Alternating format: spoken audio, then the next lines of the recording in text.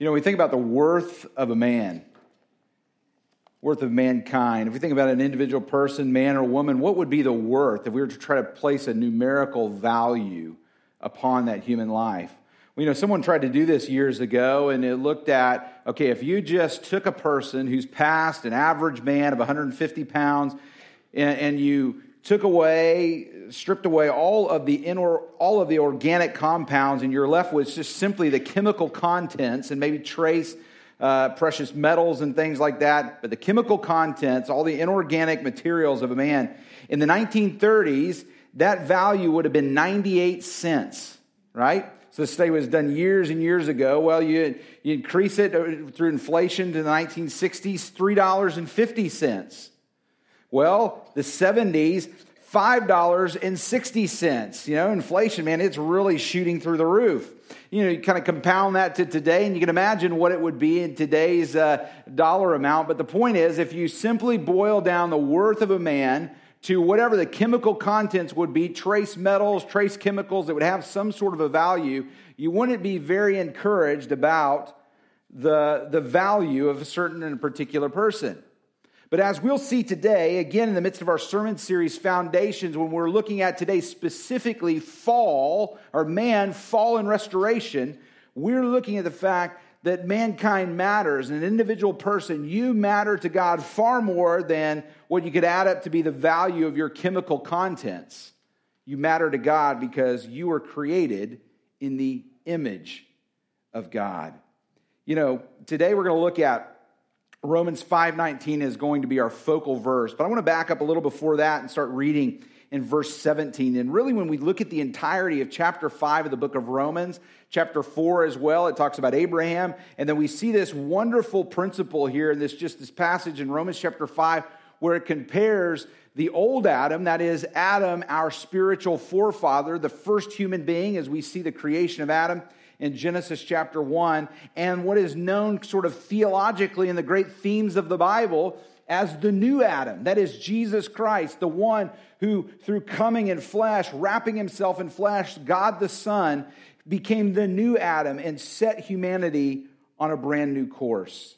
It says here, backing up in verse 17 of Romans chapter 5, for if by one man's offense, that's speaking again of Adam, and the offense that is bringing sin into the world when he disobeyed God, of course, we've been infected with that disease, if you will, known as sin. We've inherited guilt from Adam, but yet we participate in it as well. For if by one man's offense, death reigned through the one. So through disobedience, bringing sin into the world, that means that death now reigns in these mortal bodies. That means that we will die. Death and taxes are the only certainties. Death and taxes. We will die. And if nothing is done about our relationship with God, we'll get to that towards the end of the sermon. If nothing is done about that relationship with God, then we will not only die a physical death, but eternal separation from God, not in heaven, but a place called hell. For if by one man's offense death reigned through one, much more those who receive abundance of grace, more than we deserve. Remember, mercy is God withholding from us the very things that we deserve because of sin. Grace is the opposite side of that coin, and that he lavishes upon us those blessings that we do not deserve. So if death reigned through one, much more than those who receive the abundance of grace, and of it the gift of righteousness will reign in life through the one. And you oftentimes will see in your translations, capital O, that is Jesus Christ. 2 Corinthians 5:21 tells us that he who knew no sin became sin on our behalf, that we might become what? The righteousness of God in him. So one of the most incredible truths of all of Scripture is the fact that if, as Jesus says, we repent and believe, Mark chapter 1, verse 15, and we come to saving faith in Jesus Christ, we are born again. One of the greatest truths in all of Scripture is that we were dead in our trespasses and sins, but he says we become righteous because not anything what we've done, but because what he has done. We become perfect, pure, holy, sinless, blameless in the eyes of God because of what Jesus Christ has done for us. Continue on in verse 18. Therefore, as through one man's offense, judgment came to all men. So again, because Adam's sin, We were all infected through sin, and we are not inactive participants. We participate in sin, of course, ourselves. That judgment came to all men, resulting in condemnation. Again, not because God is mean or he's up there, he's a tyrant sitting upon a cloud in heaven looking to when he might strike us with a lightning bolt. It's because he is holy. And his holiness, his otherness, his separatedness, and his perfection is something we can't comprehend. And it demands that sin be dealt with. Because of that, judgment came to all men, resulting in condemnation. Even so, through one man, again, the capital M, one man's righteous act, the death on the cross, the free gift came to all men, resulting in justification of life. Again, one of the greatest turns of phrases that really does explain, in sort of simple terms, justification, is just if I'd never sinned. It's as if your record of offenses has been wiped clean because of Jesus Christ and his death. Again, and here we go, verse 19, as we focus here on our focal verse. For, as by one man's disobedience, that is Adam bringing sin into the world, as by one man's disobedience, many were made sinners, so also by one man's obedience, many will be made righteous. Many will be made righteous. Looking again throughout the great scope of all time and history of those who were to place their faith in Jesus Christ. Again, we exchanged with him our sin, and he exchanged with us his righteousness. So the very first thing that we're going to see in the first half of our focal verse here is very simply the fall of mankind. We take that very first part of that verse, for as by one man's disobedience, many were made sinners. The very first thing I want to take a look at is that word man. What does it mean to be man? What does it mean to be made, as we're going to see in Genesis chapter 1, to be made in the image of God? If you'd like to stick your finger there in Romans chapter 5 and flip with me to Genesis chapter 1, you can do that, or you can just follow along as I read, either one that you prefer. Then God said in verse 26 of Genesis chapter 1, in the midst of the creation story, here we see he's created the world, and now he comes to the crown jewel of his creation.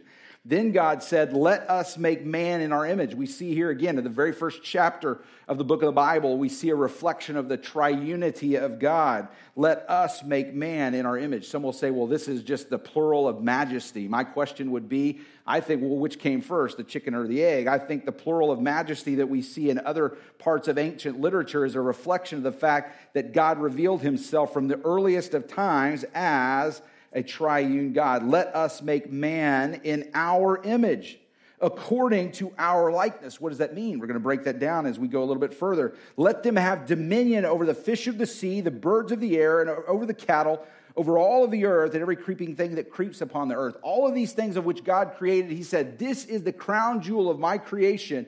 And it's not just that this one's a little bit better than the rest of it, so, this one will have authority. This one is completely different. This is man made in the image of God. So God created man in his own image. In the image of God, he created him. Male and female, he created them. Then God blessed them, and God said to them, be fruitful and multiply. Fill the earth and subdue it. Have dominion over the fish of the sea, the birds of the air, and every living thing that moves upon the earth. We were made in the image of God. The great word imago Dei, image of God. It's really interesting how the similarities that we in fact see with the tabernacle. Some of the same language in the original language, some of the derivative words, the root words, are similar when it speaks to this concept. Why is that? Because the tabernacle was the very presence of God on earth. It is where God appeared, and he imaged himself, if you'll do the grammatical backbend with me, through the tabernacle. In the same way, we become the very reflection of presence of God upon earth. So it's not just something that man has. The image of God is something that man is. We both mirror and we represent God. In the very simplest of terms, when we think about what does it mean that mankind bears the image of God, in the most simple terms, it's this: to be made in the image of God means that we reveal God and we represent him to the world. that we are like God and we represent him in the world. So that's in the simplest of terms. To be made in the image of God means that we are like God and we represent him in the world. If we kind of break that down a little bit more, what that means is that, if you remember a couple of weeks ago, we talked about the incommunicable attributes of God. Those things like his omniscience, meaning that he is all-knowing. His omnipotence, meaning that he is all-powerful. His omnipresence, meaning that he is everywhere equally at all times. Those things are incommunicable in the sense that we don't share those to any great degree with God. We do not share those at all with God. Those things that are communicable attributes of God are those things that in part he shares with us or we share with him. So to be made in the image of God means in part that we bear those in some part, those communicable attributes. Those things about God that separate us from animals, separate him from animals as well. Moral, spiritual, mental capacity, relational ability. Those ability to feel and have feelings and emotions, those things. But in the simplest of terms, to be made in the image of God simply means that we are like God and we represent him in the world. We represent him in the world. You see, here's the thing. Another thing that we understand about the image of God and being created in his image and being the crown jewel of his creation is he did not need mankind. He didn't need creation, but he did not need mankind for anything. Yet he created us, and he created us for his glory. Isaiah 43:7 says this, "Everyone who is called by my name, whom I've created for my glory, I have formed him. Yes, I have made him." You know, one of the great works of writing that was used to teach some of the great themes of Scripture to children in the history of the church was the Westminster Catechism. And the very first question, the way it would work is that they would ask a question and give an answer. It was a question and answer format of how they would teach some of these great themes. And you may have heard this as well. The very first question is this: what is the chief end of man? The chief end of man is to glorify God and to enjoy him forever. The chief end of man is to glorify God and to enjoy him forever. Psalm 16:11, "In your presence is the fullness of joy, and at your right hand are pleasures forevermore." In your presence is the fullness of joy, and at your right hand are pleasures forevermore. So what that means is no matter what the world tells us about how we're going to find pleasure forevermore, how we're going to find happiness, how we're going to find that joy that the Bible speaks about, which again isn't just the happiness that kind of is back and forth on fleeting pleasures and it's just kind of tosses and turns with the tosses and turns of the day. That sort of joy is found in the presence of God. You know, I love C.S. Lewis. He used a great illustration years ago in one of his books in which he said, you know, man is like a car. I'm going to greatly paraphrase what he says. Man is like a car, and the car's creator is God. The creator, just like the engineer of that car, has engineered that car to run on a certain type, as he said, of course, in England, a certain type of petrol, which we would say a certain type of fuel or gas. It doesn't matter what we were to put in the gas tank of that car would not run because it was not designed to run upon whatever it is that we would put in the tank of that car. It was designed to run upon gasoline, upon fuel. And he says in the same way, the human being was created to find its joy, his or her joy, in the very presence of God and feasting on the very presence of God, spending time in the presence of God. That is where we are to find satisfaction and joy, and it doesn't matter what we try to do. It doesn't matter how we try to scratch that itch of satisfaction and joy of which we seek. It doesn't matter. Eventually, it will run out because we were not created to run upon and find joy in the things of this world. What is the chief end of man? To glorify God and to enjoy him forever. You know, one of the other great truths as well about this is that when we think about being made in the image of God, it means that you have infinite worth and value. If we can circle back to right where we started, you have infinite worth and value. There's a story that was told of two families in Cairo, Egypt, and years ago, and they shared the responsibility of a water well, digging a water well. Well, a fight ensued, an argument ensued over the two families of who had done the most work and what the bill should cost and this sort of thing. And one thing led to another, and the fight escalated to the point where they were actually firing weapons. And in fact, 9 people from each family, 18 people in total, lost their life over a bill at the end of the day that cost 55 cents. 55 cents. This was years and years ago. 3 cents when you break it down. 3 cents. When we think about that, we say the life of a human being must have more value than that. And it absolutely does. It has infinite worth and value because we were created in the image of God. And this is why evangelical Christians for years and years, decades and centuries have believed that the human life has worth from conception to death. We believe we were created in the image of God. And we think about it even more when we break it down to your individual level. You can know with certainty that you matter. Your worth and value is not based upon your usefulness to society. It is not based upon your usefulness to your particular family. It is not based upon your usefulness to your place of work. It is not based upon your looks or how much money you make, how athletic you are, or if you have some sort of presence as a YouTuber, whatever it may be, that in this day and age, and any day and age in past, that we have measured our worth and value. Each and every one of you and each and every person beyond the walls of this church has infinite worth and value because we were created in the image of God. Genesis 1:27, the second part of that verse says, male and female, he created them. This is what's known, again, in these great sort of doctrine of Scripture as what we would call complementarianism.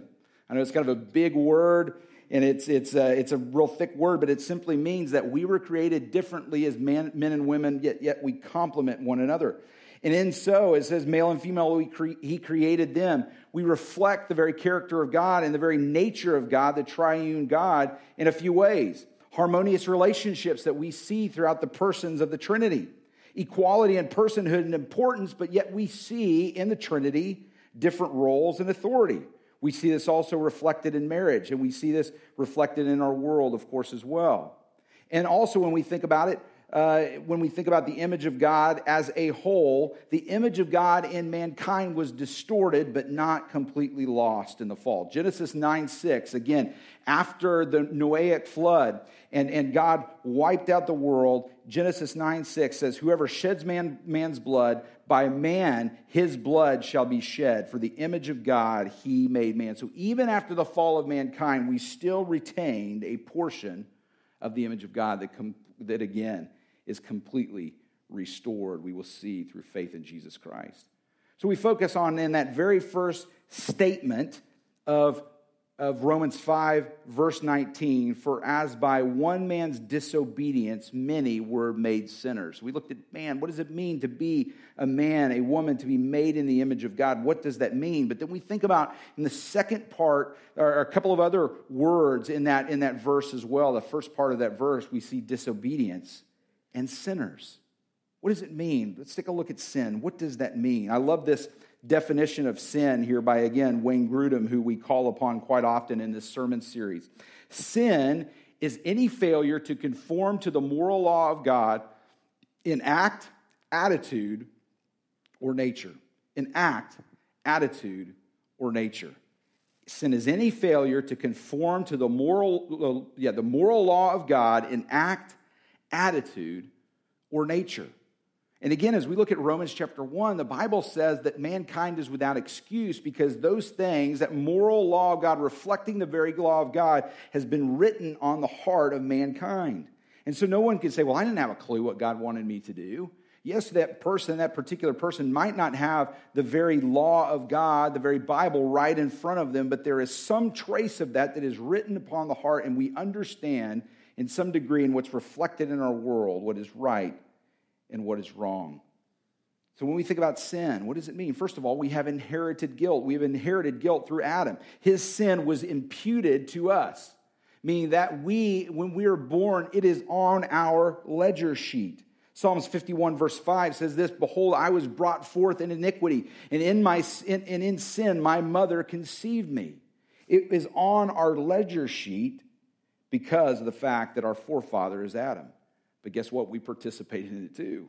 we lack any spiritual good. Romans 7:18 says this, "For I know that in me, that is in my flesh, nothing good dwells." Paul is reflecting, this is post-saved Paul. He's reflecting in Romans chapter 6 and 7. He's saying, the things which I want to do, I don't do. And those things that I don't want to do, I do. He's struggling with, again, sanctification that we all see in the life of every Christian.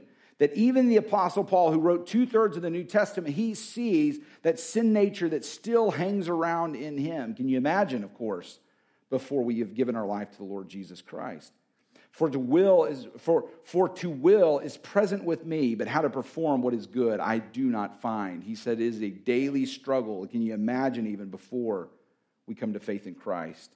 All are equally guilty before God as well. Galatians 3:10 says this, "For as many as are of the works of the law are under the curse, for it is written, cursed is everything who does not continue in all things which are written in the book of the law to do them." We are all guilty because of sin.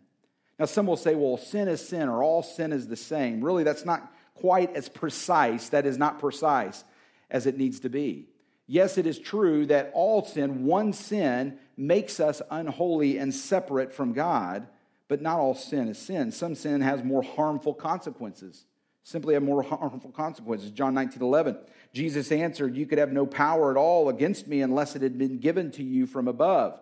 Therefore, again, this is the context of Jesus Christ being delivered by Judas to the authorities. Therefore, the one who delivered me to you has the greater sin. So not all sin is the same, but yes, one singular sin, as small, quote unquote small as we may think it is, separates us from a holy God because he is that. He is holy, perfect, and pure. When Christians sin, here's the wonderful thing as well, what we think about. When Christians sin, our standing with God is unchanged because we were made perfect and pure and righteous in him. That relationship, we are not separated from him because of the sin. However, our fellowship is disrupted. And some of you have experienced that very thing. If we walk in sin, we know that we cannot continually walk in sin and not bear fruit. Otherwise, if we are walking in sin and we are not bearing fruit, we have to seriously question whether or not we have truly given our lives to the Lord Jesus Christ, whether we've truly been saved. But there will be periods in life, unfortunately, where we are not walking in the Word of God. We are not letting God sanctify us day by day. And we know that sin, if we've truly given our life to Jesus Christ, does not separate us from him. We have not lost our salvation, as it were, but that fellowship with God becomes disrupted. It becomes strained. And also, our Christian life, the development of that Christian life is damaged, and we're set back because we are not continuing to do our part. As God is sanctifying us, we're not doing our part to dig into God's word, and as difficult as it may be at times, to walk with him in obedience. Ephesians 4:30 says, "And do not grieve the Spirit of God." Do not grieve the Spirit of God. What do? It's the same way, the same formula for how we came to faith in Christ. 1 John 1:9 says, "If we confess our sin, he is faithful and just to forgive us of our sin and to cleanse us from all unrighteousness." It is a wonderful truth, sort of a two nature of this sort of concept in which when we have given our life to the Lord Jesus Christ, our sin has been cleansed and forgiven, all sin past, present, and future, but yet we have this strained fellowship restored when in the same way we clear ourselves, we come and we confess before God. And when we do that, we don't just say flippantly in sort of a roundabout way, "God, I know I've sinned, and can you cleanse me of that sin?" When we come, we must come with the spirit of David in Psalm chapter 51:5 and say, "God, I've sinned against you. Would you restore me? Would you restore me?" I love a great story. This one guy was telling one time of he had never washed his own laundry before. Went off to college, never washed his own laundry. So his mom made him, sent him with a canvas bag that he could put all his clothes in, right? He could put all his clothes in. She gave some instructions to him, said, "Okay, put all your clothes in this duffel bag. At the beginning of the week, fill it all up with your dirty clothes, and then at the end of the week, take the duffel bag and wash it. Put it in the laundry and wash it." Well, we obviously know anyone that's done laundry, she meant take the clothes out and wash them. Well, he just threw the whole duffel bag in it with all the clothes in there. And of course, luckily before he another one of the college students saw him and said, "I think you're supposed to take all of those out." And absolutely that's what he was supposed to do. But you think about that as well. When that fellowship, of course, is strained In that Christian life, that development of our Christian life, that Christian walk, we've set ourselves back. We are to confess our sins. He's faithful and just. We are to look and we're to say, God, reveal to me. Holy Spirit, reveal to me where I have gone wrong in life. And Lord, help me to be contrite. And Lord, help me to put a new foot forward and to walk in your word as you continue to cleanse me and you continue to set me back on the right path. And here we go again. When we think about sin in the life of the believer, but let us think again about God and his nature and the need to punish sin as we transition into our second and final point. You see, God punishes sin because his glory, his holiness, and his justice demands that he does. If we flip back in your Bibles, it may just be one page back, but it's a couple chapters back, Romans chapter 3, starting in verse 21. But now the righteousness of God, apart from the law, is revealed, being witnessed by the law and the prophets, even the righteousness of God through faith in Jesus Christ to all and on all who believe. For there is no difference. He's saying there's no difference between the Jew and the Greek. God has gone beyond that, and he has completely revealed his plan of redemption that he has laid in place from the foundation of the world, that it is beyond the law and the keeping of the law. In fact, Galatians, whole book of Galatians, Paul tells us in the inspiration of the Holy Spirit that the law was given never to save a person if a person could perfectly adhere to the law. The law was given so that it would show us how destitute we are and serve as a mirror to show us how much in need of a Savior we truly are. Even the righteousness of God, verse 22, through faith in Jesus Christ, to all and on all who believe, for there is no difference. For all have sinned and fall short of the glory of God. Verse 24, being justified freely by his grace, sins wiped clean, not because of anything we've done, but because of what his grace has done in our life, through the redemption that is in Jesus Christ. He has bought us back from the slave market of sin in which we were dead and slaves. For whom God, verse 25, whom God set forth as a propitiation by his blood. So Jesus Christ became a big word, propitiation. It means a sacrifice and appeasement of the wrath of God. You say, oh gosh, I don't like that word, right? We don't like that in our modern sensibilities. We don't like that word, wrath. Wrath simply means when we translate it through the filter of our own life, we start thinking that God must be capricious and impatient, and God must be this type of person that really flies off the handle and can just act with wrath.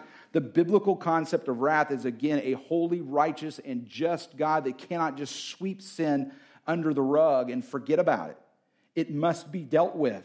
So Jesus Christ came as a propitiation, and by his blood on the cross, through faith, to demonstrate his righteousness, because in his forbearance, his patience, God had previously passed over the sins that were committed.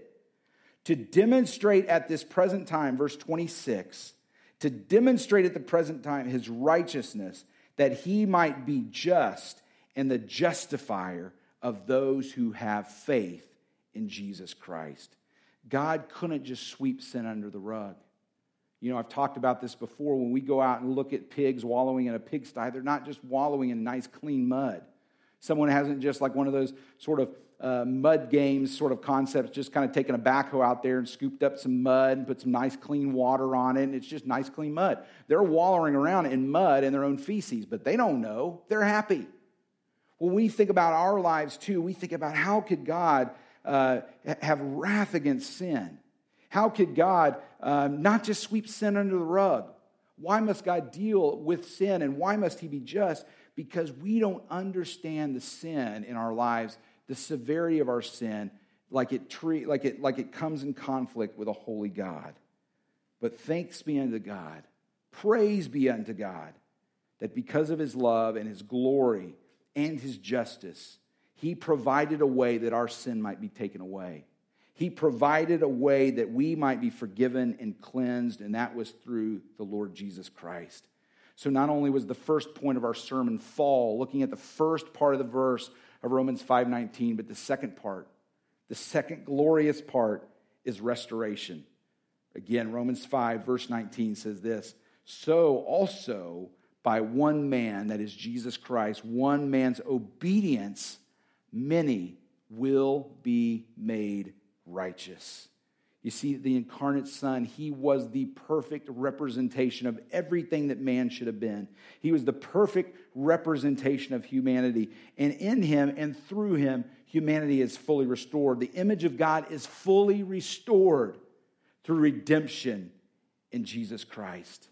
2 Corinthians 3:18 says this, "But we all, with unveiled face, beholding as in a mirror the glory of the Lord, are being transformed into the same image from glory to glory, just as by the Spirit of the Lord." We come to faith in the Lord Jesus Christ. We're forgiven and we are cleansed, and the great truth of our life is not only that we bear the image of God, not only, even though that image has been distorted, is it restored in Jesus Christ. Not only when God looks at us, are we righteous, pure, and perfect, does he look at us and he sees Jesus Christ, but day by day, in the process known as sanctification, he is conforming us more. He is making us in our daily life more and more the way that he already sees us. He looks at us and he sees Jesus Christ until that one great day we might be glorified. You see, let me go again. Let me take this time again to talk with you about the good news of the gospel. And let me say to you, for those who may be sitting here today and have never received that gospel message, have never repented and believed and accepted Jesus as the Lord Jesus Christ, would you do it today? You see, again, we were created in the image of God. You matter unto God, each and every one of you, no matter what you think the world says about you, no matter what the world says about what it takes to matter and to have worth. You have infinite worth and value because you've been created in the image of God. However, mankind has fallen into sin. You are separated from God because of your sin. Not because of God's mean or ugly or a tyrant. It's because he is holy. And if there's nothing done about that sin, there's nothing done about that separation, that you will die one day and you will spend eternity separated from God. But it doesn't need to be that way. God himself provided the way that you might be forgiven and cleansed, adopted into his family. You might be restored, and you will have a certainty of heaven, and you will have the abundant life as Jesus promised, John 10:10, here on earth. And that is not by your own good works, that is not by your own effort. Ephesians 2:8-9 says, "It is by grace you were saved through faith, not of works, not of yourself, so that no one can boast, but it is by the very grace of God."